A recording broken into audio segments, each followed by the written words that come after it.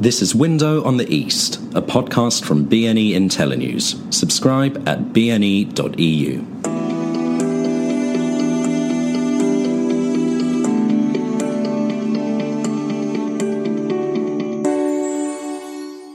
Hello and welcome to Window on the East with me, Ben Aris, the editor of BNE IntelliNews. The talk is of war. Russia is threatening to invade Ukraine. If it does, then the West will respond with massive sanctions. I talked to Elina Ribakova. She's the Deputy Chief Economist with the Institute for International Finance, a Washington-based think tank, about what's on the list and how painful it could get. So I'm very pleased to be joined today by Elina Ribakova. She's Deputy Chief Economist at the Institute for International Finance. So the topic on the table today is sanctions. How bad can it get? And this whole story has got pretty crazy. And the sanctions are predicated on the threat of possible invasion by Russia into Ukraine. And then these sanctions would kick in. And there's been a whole string of various sanction laws. And despite the fact that here at BNE, we're pretty convinced that Russia is not going to invade Ukraine. And so these sanctions won't be triggered. It is possible that there are some lower level military actions by Russia, disabling Donbass, possibly a land bridge to link Crimea to Russia. And so these sanctions could be used, maybe not quite as advertised, but they definitely should come in. And also we've been taking the line that sanctions as a policy is pretty played out, that Putin's fiscal fortress and the pay down of debt makes it very difficult to get at him or Russia. Nevertheless, what they're proposing from Biden administration and many European countries are extremely painful sanctions. They've been threatening him with quote unquote massive consequences. So we want to have a look and see what exactly is being proposed and how painful they are. So, Elina, if you don't mind, what I did this morning was I went through the bill and I made a list. And I thought it would be useful if we just sort of go through it and talk the points one by one. And then after that, I think we can have a brief discussion about disruptions, because parallel to the sanctions, there's things that are not on the list, but things like the ruble, the asset market, which are already being affected. Maybe we can have a quick look at those. So if we spend a few minutes on each, I think the easy one to kick off with is Nord Stream 2. And it seems there's no dispute about that one. If there is some military action, then Nord Stream 2 will be just shuttered, and that will be the end of it. Is that how you understand it? That seems to be the communication, very clear communication from the US. And US can do that via secondary sanctions, and we can speak more about that. It can also do it via direct sanctions, but secondary sanctions probably the easiest. The Europeans also talked about it, and you saw various government officials from Germany, from where you're sitting at, commenting that they will stop Nord Stream 2. Legally, it will be interesting how they will have to do that, because Nord Stream sort of qualified through most of the loopholes. It's in the last stage of approval process that might, if abstracting from US-Russia situation right now, could have gone in the second half of the year just to pretty much be approved. So it will be interesting what Germany would come up with as a reason and sort of legal framework for shutting it down. So surely I've just been assuming that that they won't give it the regulation sign-off that it's been waiting for. I mean, you're saying that there's other things they can do? Because before they were talking about sanctioning German companies, and the Germans obviously got really upset about that. So the US exactly can go sanctioning European companies, and that is, and we can spend actually some time a little bit on that, because Europeans haven't been very happy about that at all. Germany can just give not regulatory approval, but if Germany is sticking strictly to the rules of the regulatory approval, and it has been until recent change in rhetoric, is that we're sticking to it's a market-based systems, we have regulatory framework in place, this is what we do. So then they will have to find a way to say, well, now we're changing our regulatory approval process because of geopolitical reasons. Yeah, then you get sued, though, don't you? Because, I mean, that's the problem. I mean, the oligarchs have just sued journalists and saying, like, you're not holding us to the same standards as you hold everyone else. And you could argue here it's the same thing, that this is overtly political. And then that's actually illegal in Europe, and you get sued. Exactly. So that's why it's not yet clear what are other legal venues they have for stopping this project. And it's also interesting that German officials have left it purposefully rather vague in terms of what we might do, right? It's not very specific. In the US, of course, we have the existing bills, and also the administration has the capacity to move in with secondary sanctions on European companies. Is this SDN list? Isn't that the main tool here, the sanctioned nationals list or companies list? You get put on that list, and then that gives the US special powers to sanction you. And they can use that list and just add anyone they want. And specifically, they can add a European company and say, well, actually, it's legal what you're doing, but under this special power, we can fine you. Absolutely. And there's even... that is one venue, and it's almost more direct sort of way of sanctioning. There's also an indirect way where companies that do something that U.S. does not like, a foreign company, it might also lose access to the U.S. financial markets and the dollar. And that is almost even more meaningful, as we saw in the case of Iran in 2018, where nobody will then dare touch the project or the payments. Because this morning there was a report that the US were now threatening to hit, the FT was reporting that it was going to sanction new oil and gas projects. And the analysts were saying, well, this is mildly negative for sentiment, because they were saying the two really big projects, Gazprom's Baltic LNG and Novatek's Arctic LNG 2, they've actually been signed off. The final investment decision has been made. And so they don't qualify as new, although it could be complicating in the future. And the technology too, that Novatek has got its own LNG technology, so you can't stop that going. And in that sense, it seems somewhat symbolic. But on the other hand, this is like a long-term risk. It just adds to the risks. But it's the same sort of problem, isn't it? That the US are going to target a project and have to put it on the SDN list as a way of stopping anything happening there. That is true, but you're also taking us to very interesting territory of European economic sovereignty. And you probably saw that the European Commission just proposed a new tool for defending Europe against economic coercion. And this origins of that whole tool, and it's going through presented to Parliament, and there are legislative changes that they're proposing and specific recommendations, where the European Commission would evaluate what consists to be a source of an incident of European coercion against Europe, and then what the next steps which should be done in response. And it's interesting that this concept of European economic sovereignty developed partially as response to China, partially as response to Russia, but also importantly partially as response to the US. So it's sort of US doing something unilaterally, even though politically maybe there is an agreement on this, would not, I think, sit well with European authorities, especially in the context where we're talking about developing tools, particularly against the US sanctions. Indeed. I mean, there's a nasty clash here in so much as the Germans have pushed hard for Nord Stream 2 because they want the gas, because ironically, although it's being sold as a threat to European energy security, it actually improves it because it just gives you another route. More gas gives you access to the Arctic markets. And it's even more complicated because companies like OMV, the Hungarian energy company, is actually an investor into Nord Stream 2. And so their interests are very much aligned with Russia. And I think we've been, at BNE, been saying that recently the alliance between the US and Europe is starting to show cracks, that there's some serious arguments about what should be done, which actually should bring us on very smoothly to SWIFT, because that's where it's most glaring, is that the Americans have been talking about it. I was just reading a news report just out that the Biden administration has been briefing the top banks in America about the implications of, and they've all been asking about SWIFT in particular, because that threatens to spill over into financial markets and cause instability. The Germans specifically said they're afraid of that. And of course, if you cut Russia off from SWIFT, it makes it very difficult, does it not, for Europe to pay for its oil and gas? So this is a very important issue because would you like to sanction the International Monetary Fund? I mean, I'm being a bit controversial here, but SWIFT is akin to that, right?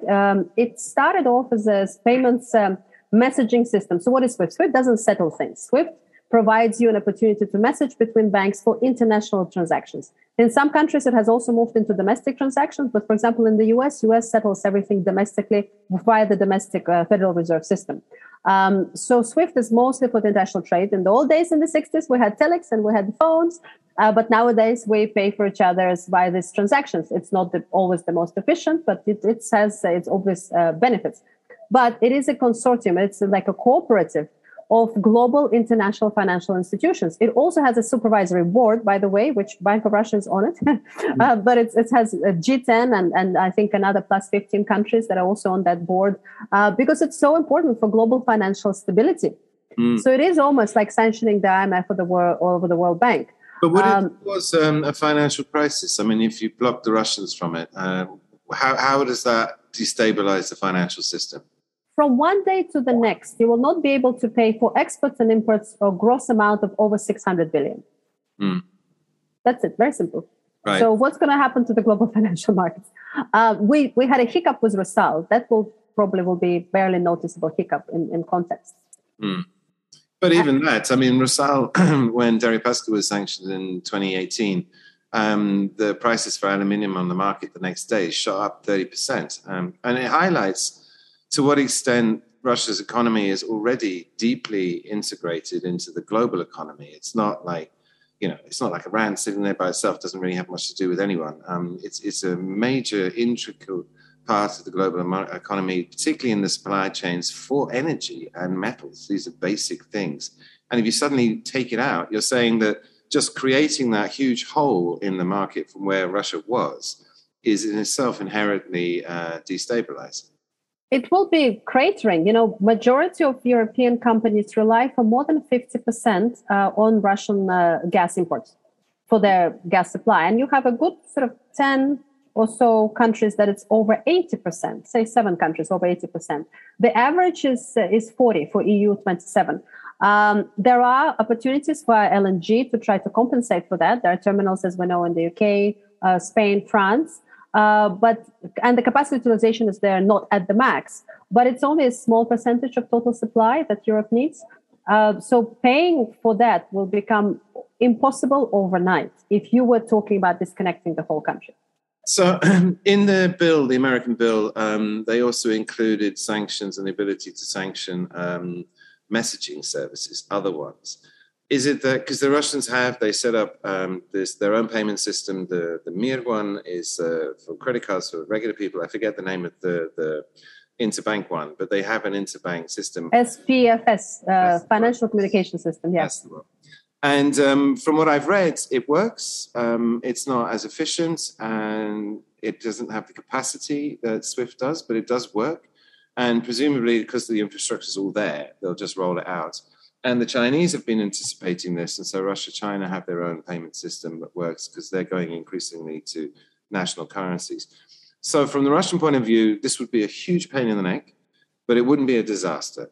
They would be able to cope and they would just ramp up their own system and then give it a year or two that would be working fine. So in that sense, this is just to annoy the Russians, isn't it? I mean, it's not actually going to pressure them or force them to do anything, put it that way.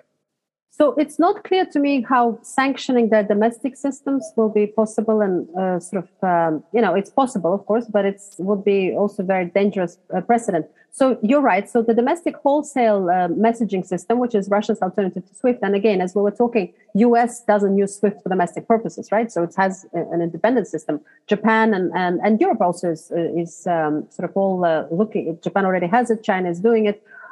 So it's not uncommon for domestic payment systems to actually have your own system. So Russian payment system is processing about 20% or a bit over 20% of total traffic in terms of million of messages domestically. And they can, because the system is already there and it sort of complies with international standards, it can go up quickly, probably with some hiccups, but it can process all the domestic systems. So that is not the concern. The issue is, if you look at the Chinese system, and there's been talk since 2018, I think, about connecting the Russian-China National Advanced Payment System and the Russian system, but it's not clear they really have connected. There are some international banks in the Chinese system, including Russian ones, but there is almost nobody. I think it's nobody in the Russian system, only the Bank of China is there. So clearly that link is not working too well. Of course, it will have to come up quickly if there were to be pressure on SWIFT. There are other global payment systems, and some of them are based on the blockchain technology. Right. But of course, they will not be able to take the volume. And with some US regulator has issues for other reasons. Let me ask a very simple question. Will Germany be able to pay Russia for its gas imports if SWIFT is banned?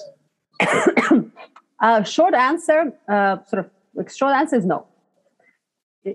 Doesn't that cause a huge energy crisis? I mean, you can't cut Germany off from Russian gas. I just put a piece up this morning having a look at exactly this issue, and that you can't replace Russia's imports to Europe, 200 BCM, with LNG. I mean, that would take at least 1,400 ships arriving, over the course of the year, and there just aren't that many ships. And moreover, you can't take the LNG away from Asia to supply Europe, because then you cause an energy crisis in Asia. So this whole thing is just impossible, isn't it? I mean, if you ban SWIFT and Germany can't buy gas, then you create the gas crisis we've been having this year will be like a baby party in comparison, no? You're absolutely correct. And also there is a question of distribution of that gas within the country, right? There are terminals, and there are big terminals in the UK, which is, by the way, is Brexited, right? Then there's Spain, there is Italy, and a few others, but you also need France. You need a way to distribute it to the end consumer as well, which is also interesting in that kind of level of capacity. It's in that level, that volumes. But I think it's important also to step back and think, if we're disconnecting a Russian financial system or banks from the global payment systems, one does not have to go for the whole country. What, of course, the administration knows, they can start looking through individual banks and decide which ones they would like to either disconnect from the global payment systems or access to the US dollar. This doesn't have to go the same way. And of course, interestingly, in the bill, it does specifically name 13 banks. And I looked down the list, and there's a lot of really obvious ones: Sberbank, VTB, Gazprom Bank, DEB, top the list. Then the Russia Direct Investment Fund, RDIF, is in there. But then the rest of the list gets a bit strange, because there's Alpha Bank, and I know poor Mikhail Friedman always gets targeted because he's a big oligarch. But having known Alpha Bank well and followed it, I don't see it as a sort of Kremlin vehicle. It's just a very successful commercial bank. Открытие Bank is on there, which is currently owned by the central bank. But they're just about to IPO, and UniCredit wants to buy them, because it's the fastest growing bank in the country. It's been fixed, it's clean, it's got a nice business. Promsvers, well, that's now a defense bank. Sovcom Bank, another strange one. It's a sort of regional bank, super successful, nothing to do with the Kremlin as far as I can see, and yet it's on the list. So I'm not sure how they chose the banks in the second half of the list. But this, again, is more punishment than forcing Russia to do anything, isn't it? I mean, they've picked out the biggest banks, and if you penalize Sberbank, half the country banks for Sberbank, so that's going to be a huge pain in the neck. But you're suggesting that, that's the way to do it. Then you can penalize Sberbank without disrupting the international system too much. No? It will still have a massive impact on the international system. But if they were to decide to go sort of after some of the smaller banks, that will have much less of an impact, right? So that's and then it's more specific targeted measures saying that, yes, we can do it. But of course, it's not going to be a massive preemptive measure. And then just very quickly, just to give you a step back, a little bit perspective on Washington, until recently, most of the analytical capacity and funded capacity was focused on China. Russia was a secondary or a tenth issue. So you also do not have too many people who are experts on the topic and have studied equities and the interlinkages of the Russian financial system internally, and what does it mean and how it's connected. And just by the sheer number of bills that's been coming up, some of them was complete laundry lists and competing with each other. Yeah. It tells you the level of of the debate that we have at the moment on the detail. That's actually one of the scary aspects of this. The White House put out a statement this week, saying that 2/3 of Russia's revenue is from oil and gas. And then the analysts were saying, well, that was true in 2014. Things have changed since then. That is an issue. if this is the White House and they're putting out official statements where it's appallingly researched, it suggests the level of understanding in the White House. And I'm not saying, I mean, I know people in Washington, I've talked to people in the embassy who are actually really on their game, they know, but it seems to be coming from the White House level where people are ill-informed and lashing out with these inaccurate statements. And it's scary because if that's the level of understanding, then putting a complicated, dangerous sanctions bill like this, which could cause major financial disruptions, is a dangerous thing to do because this could go horribly wrong, as we saw with Dairy Plaska's sanctions. Go on. I do have to give a lot of credit to the team about the sanctions quality of the experts on sanctions in the current administration. You saw. Of course, sanctions on the globally financial integrated economy is extremely new, right? We started doing it really with Russian example in 2014.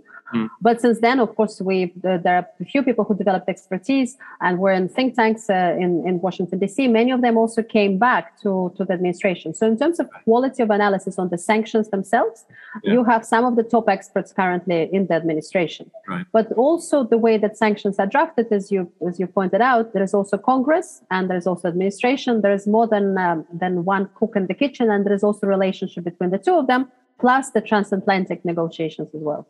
Right. Related to this banks and SWIFT question, although it's not in the bill, Biden said explicitly that, and he threatened this, that they would cut Russia or Russians, I don't think it was quite clear, off from the access to dollars. But again, this is related by hitting a bank and you put it on the SDN list and then it can't use dollars. No one will trade with it. Is that right?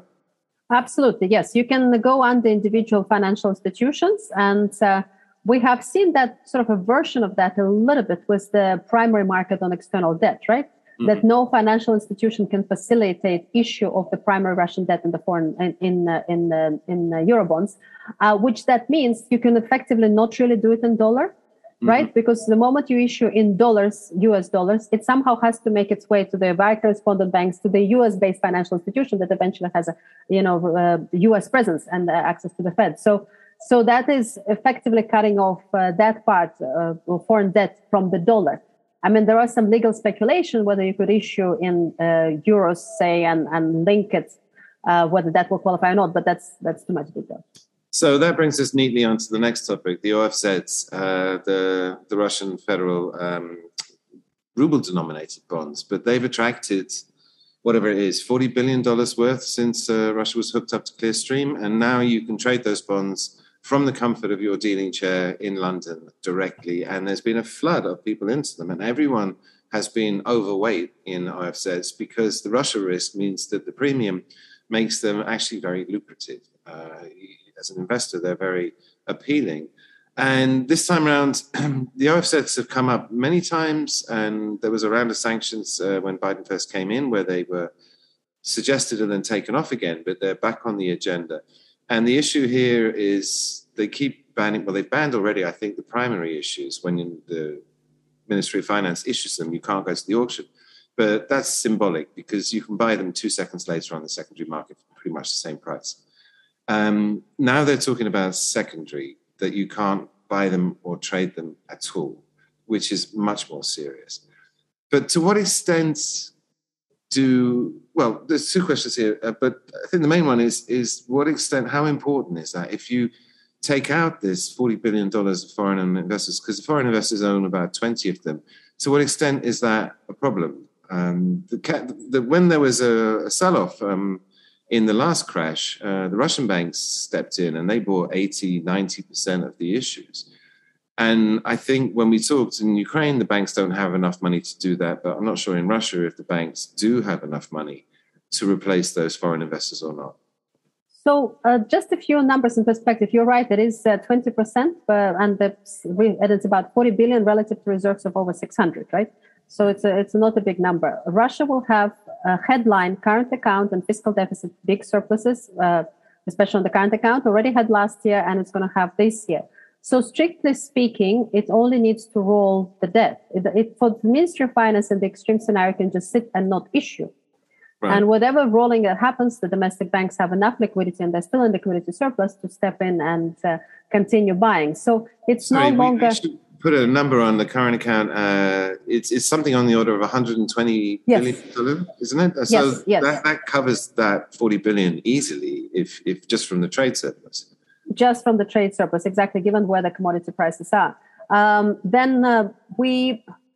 So it used to be a systemic issue. So just stepping back to 2014, why there was a policy to attract foreign investors into the domestic market? Because as we were building Fortress Russia strategy, the authorities realized they cannot contract fiscal fast enough. It just will be too painful. They did fiscal adjustment, which is more than average or median of fiscal adjustments under the IMF programs.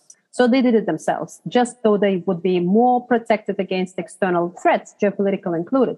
So in the short term, while the fiscal adjustment was happening, the inflation targeting happened, high real rates, open capital accounts, you suck in foreigners to help you out.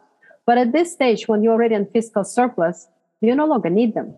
So that's why, of course, it's extremely significant to have foreign participation for the development of the curve, as you know, external and domestic. Everything gets priced off the office curve. If you're going into a financial autarky where you have no foreign investors into your local curve, of course, pricing gets much more complicated and difficult. And the shallowness of the market becomes even more pronounced, right?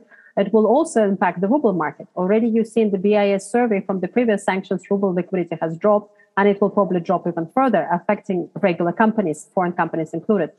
But in terms of the macro stability impact, it's a drop in the ocean. So looking in the OFZs, having the foreigners in there makes for a more efficient market. And of course, it's somebody else's money. That's good for your current account. But do you think they actually planned this I think they must have been conscious. It's like, if we have all these foreign investors, then you can't sanction these bonds because there's this boomerang effect with a lot of these sanctions is that they boomerang back on the West and actually cause, our companies on this side, banks, significant damage. When they sanctioned Deripaska and they went after the secondary trading, I talked to a guy at Deutsche who had $40 million worth of these bonds. And he said that compliance was ringing him every day saying, sell these bonds. They're going to be illegal to hold in 2 weeks. And he was shouting back at them, I can't sell them because they're going to be illegal to hold in 2 weeks. So they're worth nothing. I can't get rid of them. And so I'm going to be stuck holding them. We're going to be stuck holding them. But I also, and again, it's not in the bill, but some people are speculating that if they do bring in very harsh sanctions against the OFZs, that there'll be a transition period, there'll be a window allowing people to sell. But then if you know that you have to sell, the prices will plummet. Although the finance ministry has also said that it would step in and just buy them from the foreigners. I mean, do we have any idea? So let's remember there is Venezuelan case, right? Where also similar to what you were talking about, the Deripaska of sanctioning of the market, the bond market. And of course, the US Treasury did it at the time when the Venezuelan market was also trading already at the low levels and sort of the liquidity was not very high.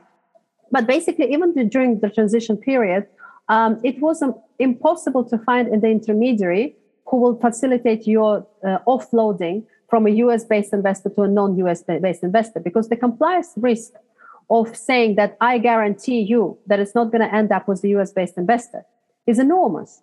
So therefore, effectively, a lot of people just couldn't sell it, similar to the Rusal situation. So you had a heavily discounted bond, and there will be nobody on the intermediating broker who will say, fine, I'm going to do it for you during this period.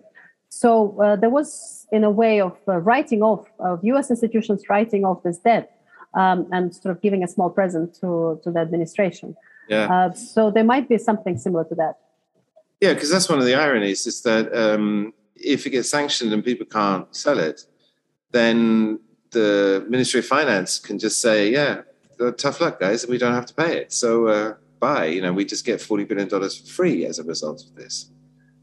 So Ministry of Finance stepping in, buying it, they will think twice whether they need to do it. Maybe for the volatility market, yes, but they're not exactly 100% incentivized in the situation. Right.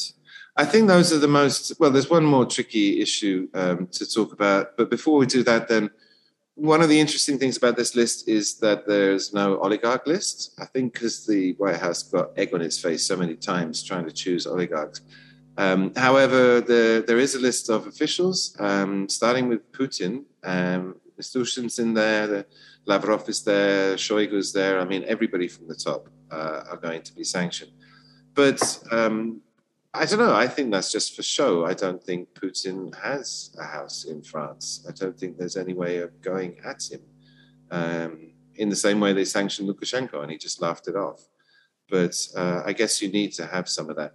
But do you think in general this, because the SDN list does give the Treasury Department a tool to target business people.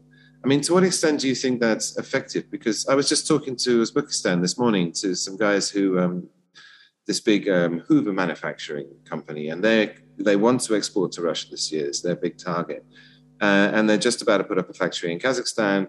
And I said, what about Russia? It's much larger, and you've got serious transport problems from Central Asia to Russia. And they were like, yeah, it is attractive, but we're not going to do it now because the climate is too unpredictable. And I think that's the real cost, isn't it? I mean, the damage it does to the investment climate, this targeting big business. And I think any sanctions already are doing huge damage to the medium-term outlook. And we see that in terms of the vibrancy of the markets is not the same.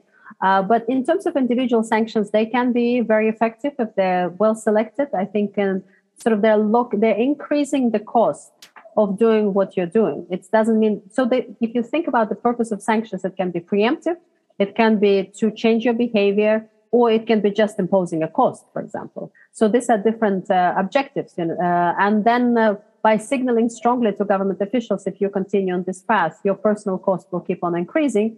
That could be meaningful in some cases. I do not want to speculate whether it will change anybody's behavior. Ben, just very quickly, sorry. Do you have many examples of, I'm just not knowledgeable enough, but do you have many examples of when assets were frozen abroad based on the past sanctions? No, nearly none. But precisely. But if you look at the FDI figures, I think that's where it shows. And we've always said that every big foreign investor who's in Russia already love it. I've had one company after another, French, German, Italian, it's a gold mine. We love it. This is the best market we've ever been to. And moreover, that they're reinvesting all their profits into expansion as fast as they can go. And moreover, they're making so much profits, they don't even have to draw on the parent company. So they're at no cost and even sending dividends home, although most of them have decided to reinvest. However, if you're outside Russia, you're not already in, you would never go. You just wouldn't go near it because it looks so horrible. And consequently, the FDI numbers are basically it's all reinvested profits. And ironically, the real FDI that's in there or has come in there over the last years, me and Ivan did a piece on it, it actually comes from the States. The States is actually the biggest investor, but it's all indirect through other countries. I was going to actually bring that piece because, as you know very well, then net and gross FDI numbers in the balance of payments are very hard to disentangle properly. And they never show anything. It's plus minus negative during most years. But yes, you're right. The gross numbers are definitely impacted. The big chunk is coming from the US as well. But right now, in addition to the domestic rule of law concerns, you have a massive compliance risk to enter, and it will prevent a lot of people to enter. And I think that also potentially brings us to the sanctions or the rather export controls that U.S. is thinking about. That's the topic I wanted to come up next. And there's in this section, it's actually quite vague. The bill says just lists Russian extractive industries, oil and gas, coal, mineral extraction, and any other sector or industry the president wants to sanction. So that looks to me like it's just a blank check that they can go after any company that they want to. I mean, they haven't named Gazprom, Rosneft, which are the obvious ones, but if they want to, they can sanction those and cause. It's picking out. It's a way of threatening because you can say that we'll just take out one big company after another and make their life hell. What you can also go is after specific products that the U.S. exports. So U.S. has a lot of leeway in terms of export controls for the geopolitical or not just national security objectives. So they can name, like, say, computer chips or something. They can make specific products export limited to Russia. So it doesn't even have to go on after individual company, which is different from Europe. In Europe, you have sort of each has their own. And at the European level, you can only do export controls on the specific military related equipment. We did a piece actually last summer saying, look, Russia's soft underbelly, if you want to sanction it, what you should sanction is not oil and gas or oligarchs. You should sanction high-precision tools. And that's because Russia, it's missed 2, maybe 3 revolutions in machine tools, since it joined the Soviet Union, and there's been another one since the Soviet Union collapsed, or 2 revolutions. And so these tools are now extremely sophisticated. And Russia's been trying to diversify, and so it's increased the import of tools from China. But these are all simple tools. The really good ones, the really sexy ones, are basically the States and Germany. And you cut it off from that, then you stop industrial progress. You stop research and development. You actually hobble the economy in a really significant way, so Russia will fall further and further behind. And I don't know, I didn't get the impression, I think it's as you say, I think they're going to go after specific products, mainly computer chips, and just cut you off from that because it'd be a pain in the neck, rather than something a bit more strategically damaging. But, Russia is already fighting an uphill battle being a commodity exporter, and diversification as we know from commodities and emerging markets is extremely challenging, and they're doing the best they can. They have issues with the rule of law. They have issues now with an increasing sort of economic and financial autarky, including the sort of limitations. And of course, we have the sort of global digital transformation, especially in the industry, which Russia will risk missing out on. So all that weighs on your medium term, not even long term, but medium term outlook and productivity. So it's not going to get better. I think even if we stay here after the conflict and there is no further escalation, it's still not going to get better, because once the sanctions are imposed, it's almost impossible to take them off. And I always give an example of the 1974. I forgot the name now. Jackson Vanik. Yes, exactly. Jackson Vanik on the sort of people not being able to immigrate from the Soviet Union. It was never taken off. It was replaced by something else, but it was waived and waived and waived. But it's actually long after the Soviet Union broke up. So it just tells you how hard it is to take off sanctions. The only ones that have been taken off, the Deripaska ones were taken off. That's the only ones. And I think everyone admitted that was such a huge mistake. And I think it had something to do also with the very sort of common approach from Europe responding to it, to the US. I don't think it's the benefit of anybody else, but I think it's especially European countries who said, wait a second, we cannot replace suppliers. This doesn't work, and you didn't give us enough warning. So I think that's to their credit. I mean, the whole question of whether the sanctions are going to be imposed in this form and what Europe's going to do, which is obviously going to be very unhappy, that's all a political one. I don't think we should talk about that here. We've gone through the list of the bill, but I think at this point I'd like to ask you, so all these sanctions, how effective are they? I mean, how much of a tool are they in order to allow the US government to force Russia to change its ways?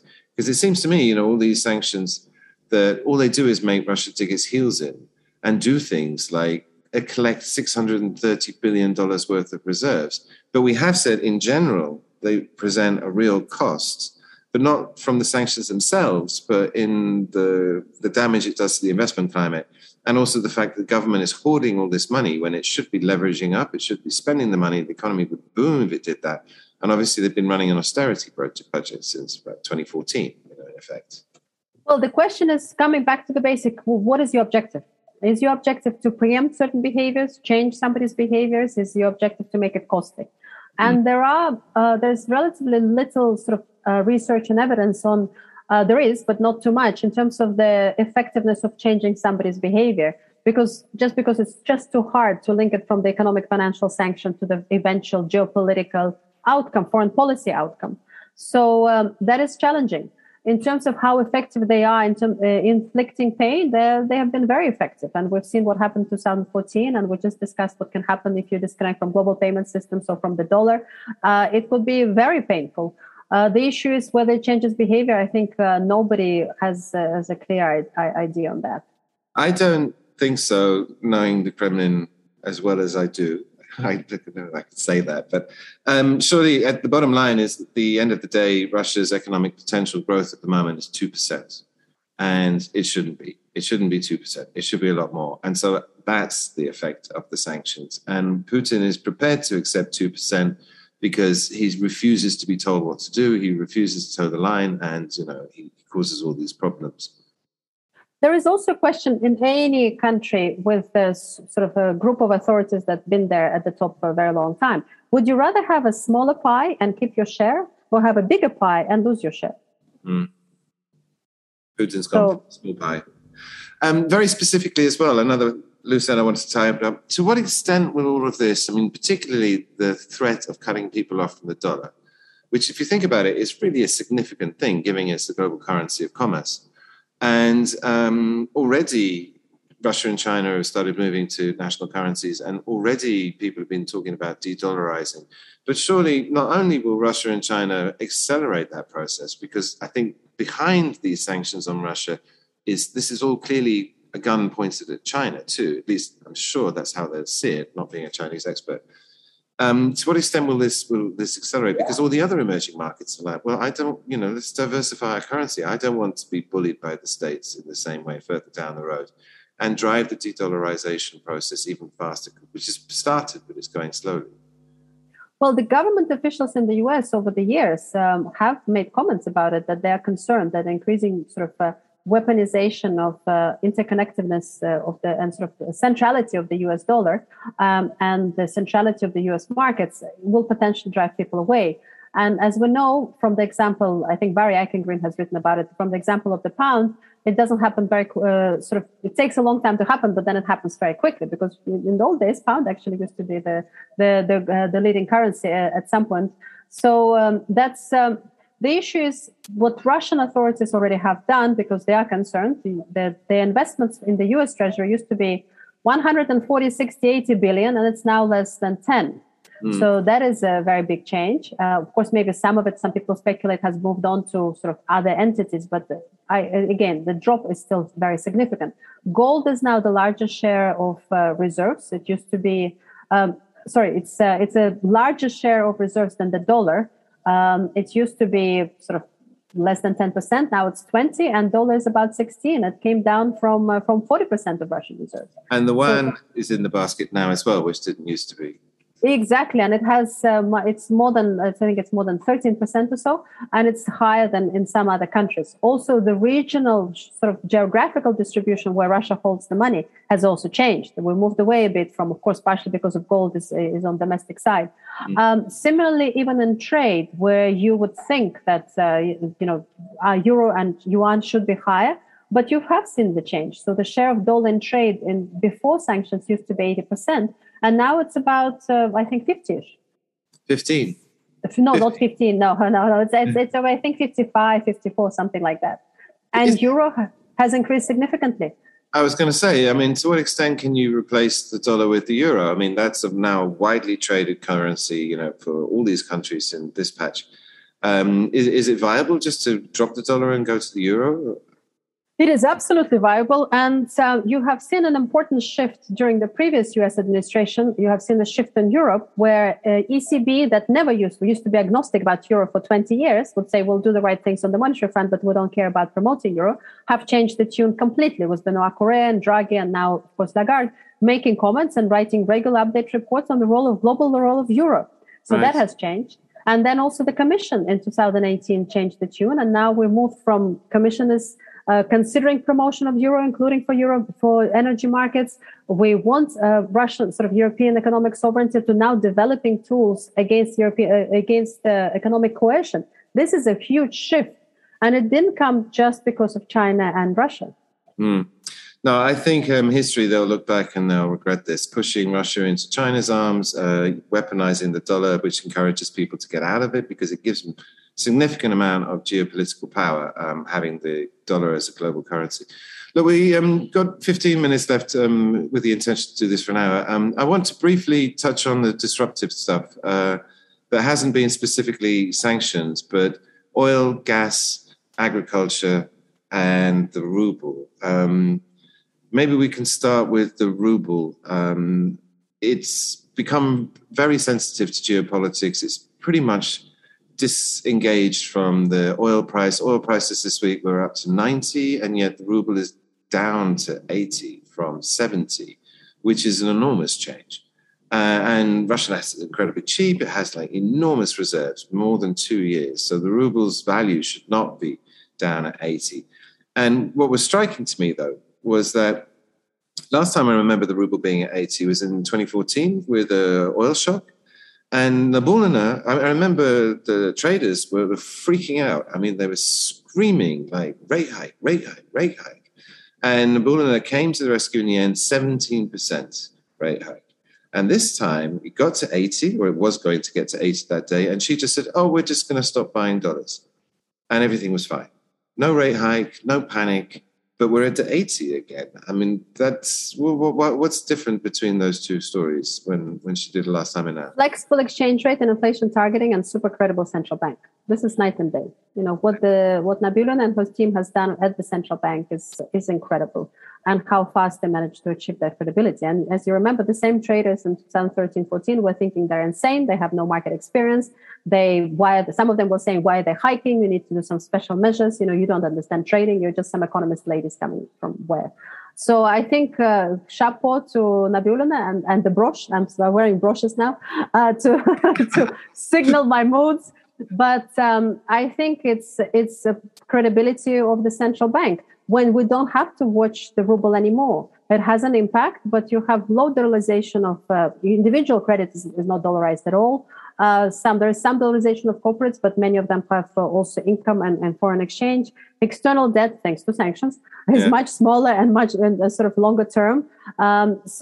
So there is pass-through, of course, from exchange rate to inflation. And inflation right now elevated. So I think she will turn potentially more hawkish if we stay here, because pass-through is possibly maybe 0.05%, you know, so it's not high, but it will have a marginal contribution for sure, especially when real incomes are not growing. So for the market people, you think there's going to be one more hike? I mean, we thought this last 100 points in December was probably the last one, but it could be another. I would have to watch it. And in our forecast, we don't have inflation coming into the 4% target this year. Right. So especially with the ruble at this level. But again, it's normal. If they're targeting inflation and you want to preserve financial stability, and I think savings for the Central Bank of Russia is very important. I think they will be watching this move closely because of inflation rather than exchange.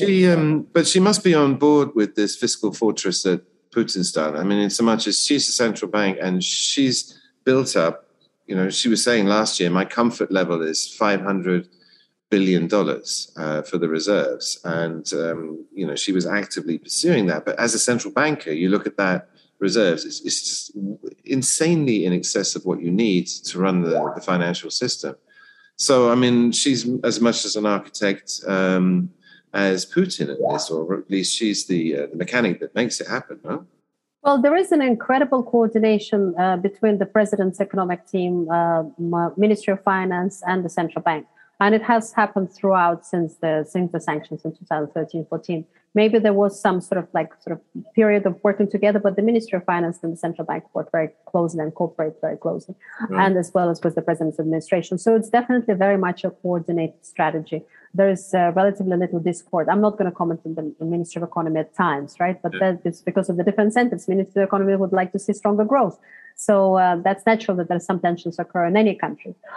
In terms of reserves, they surpass anything. There is some dollarization of deposits, so which I have to say I was a bit surprised to find that the dollarization still is in the 20s, which was this kind of credibility of central bank. Dollarization, speaking more broadly, it can be dollar or euro or any other non-ruble currency. So with that, you know, I think they have about 200 billion of that in dollars, or sort of in converted to dollars. So you need a little bit of reserves in case, for example, you have a chop off from the US dollar and you need to still meet those obligations, help the banks meet those obligations. And also in terms of external debt, I think the total external debt is also about, in dollars, is about 200 billion. It's right. 478 total and 200 billion in dollars. So you need some reserves for that, for the extreme scenario where you might not be able to access the dollars at all, right? Mm-hmm. Okay. Moving on from the ruble, one of the other vulnerabilities is the exports. I mean, they could go after gas, oil, and agriculture. But I was reading a note this morning, and the oil analyst was saying, trying to sanction Russian oil exports is kamikaze option for Europe. And we already mentioned with the gas cutting, because the Economist ran a piece saying, can Europe get by gas off? But then you talk to the oil and gas people, and like, that's never going to happen, just because it would be such a disaster. It would be like dropping a nuclear bomb, mutually assured destruction for both Russia and Europe at the same time. So can we just completely discount those scenarios? I don't think we can completely discount those scenarios because U.S. imports, it is actually imports Russian oil, and it imports more from Russia than it does from Saudi. Let's not forget that. The imports from Russia have gone up recently. Yes, sharply, yes. From Venezuela. So here's a parity, yeah. Yeah, so there, but abstracting from that, for US, it doesn't have any systemic importance. Of course, with the concerns about inflation, and we've seen Powell this week, we have, of course, this massive spike in commodity prices will also have an impact on the global economy because the central banks will be under pressure to hike more, even though we still have the new variants of COVID and not a full recovery. So they will have global spillovers even to the US. But I don't think it can be fully discounted because from the US administration and Congress point of view, it's mentioned less in recent weeks, but it's not completely discounted. For Europe, it will be devastating. Yeah, no, I agree. I just did a piece looking at it, and it doesn't make any sense to do. Look, last question, and this is actually probably one of the. I've just been thinking about this and reading about it. The agriculture. If Russia invades Ukraine, it's going to go into East Ukraine, which is where all the grain fields are. Ukraine has now 4 years in a row, each year, broken last year's record with export and production. And it's on course to do the same again. But if there's a war there, you're going to take the whole Ukrainian production of grain out of the market. And the problem there is one of the unintended benefits of the fight you have with Russia is that it's diversified its export, particularly of grain. And if you go into the Middle East and Lebanon and Egypt, it's anything between a fifth and a third of those countries' imports of wheat is Ukrainian wheat. And if this suddenly disappears, you're going to get prices going through the roof. But the food inflation that's already been running, I read, is food inflation is now to a similar level it was when the Arab Spring happened. So if you provide a grain shock, bread prices doubling, isn't this a catastrophe situation, scenario? Couldn't you, I'm speculating on whether there's going to be another Arab Spring, but certainly the conditions will be recreated. To what extent should we be scared of that? That the problem with food security in Europe if you remove Ukraine's grain production? I think you're right to be concerned, and it also shows the resilience of the Ukrainian economy, that the pivot that we were just talking about from export reliance mostly on Russian certain products, FDI reliance also mostly on Russia, it has pivoted completely towards Europe.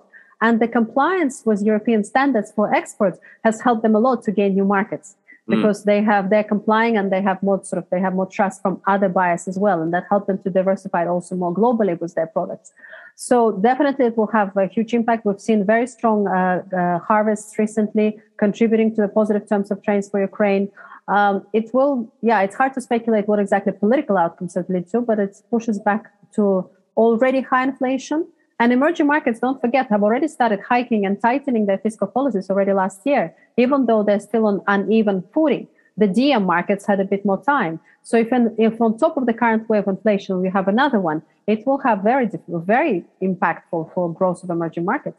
Yeah, no, a shockwave, I think, that will go around the world. Look, we should stop there. Fascinating talk. Lovely to see you. We've done our hour. I was thinking about doing questions, but I think we should come back to this and then do a more interactive session next time. But I wanted to go through all these questions to get a sound idea of where we're standing in terms of this fight coming up. And it looks like the Biden administration is revving up to put sanctions on Russia, irrespective of what happens. And I don't see this argument over NATO expansion ending well, because the Russians have dug their heels in. So I'm sure we'll be doing crisis scenarios next, hopefully not Ukrainian invasions. Elina, thank you so much for taking the time to join us. It was really, really interesting. Thank you so much, Ben. Always a pleasure. And you're as more expert than most on this region. That's a big compliment coming from you. And to everyone listening, I'd like to thank you for taking the time and staying with us all this time. I hope you found that as interesting as me. Last thing I'll do is plug BNE. We are writing about this stuff every day. And if you go to our website, intellinews.com/welcome, you can take a trial for the pro service, a premium service that we offer, where we're following this all in depth on a daily basis, and not just Russia, but the whole patch, the whole of emerging Europe down into Central Asia, and also into North Africa now. So once again, thanks very much for participating. We shall have another one of these, I think, as soon as next week, where we're going to talk about business and Ukraine, talking to some business leaders about how all this is affecting them, and at the same time have a representative from Moscow looking at the same from the perspective of the pragmatists who are trying to continue to run their businesses in the midst of all this madness. Until then, take care. Thank you very much. Bye-bye. Thank you. Bye-bye.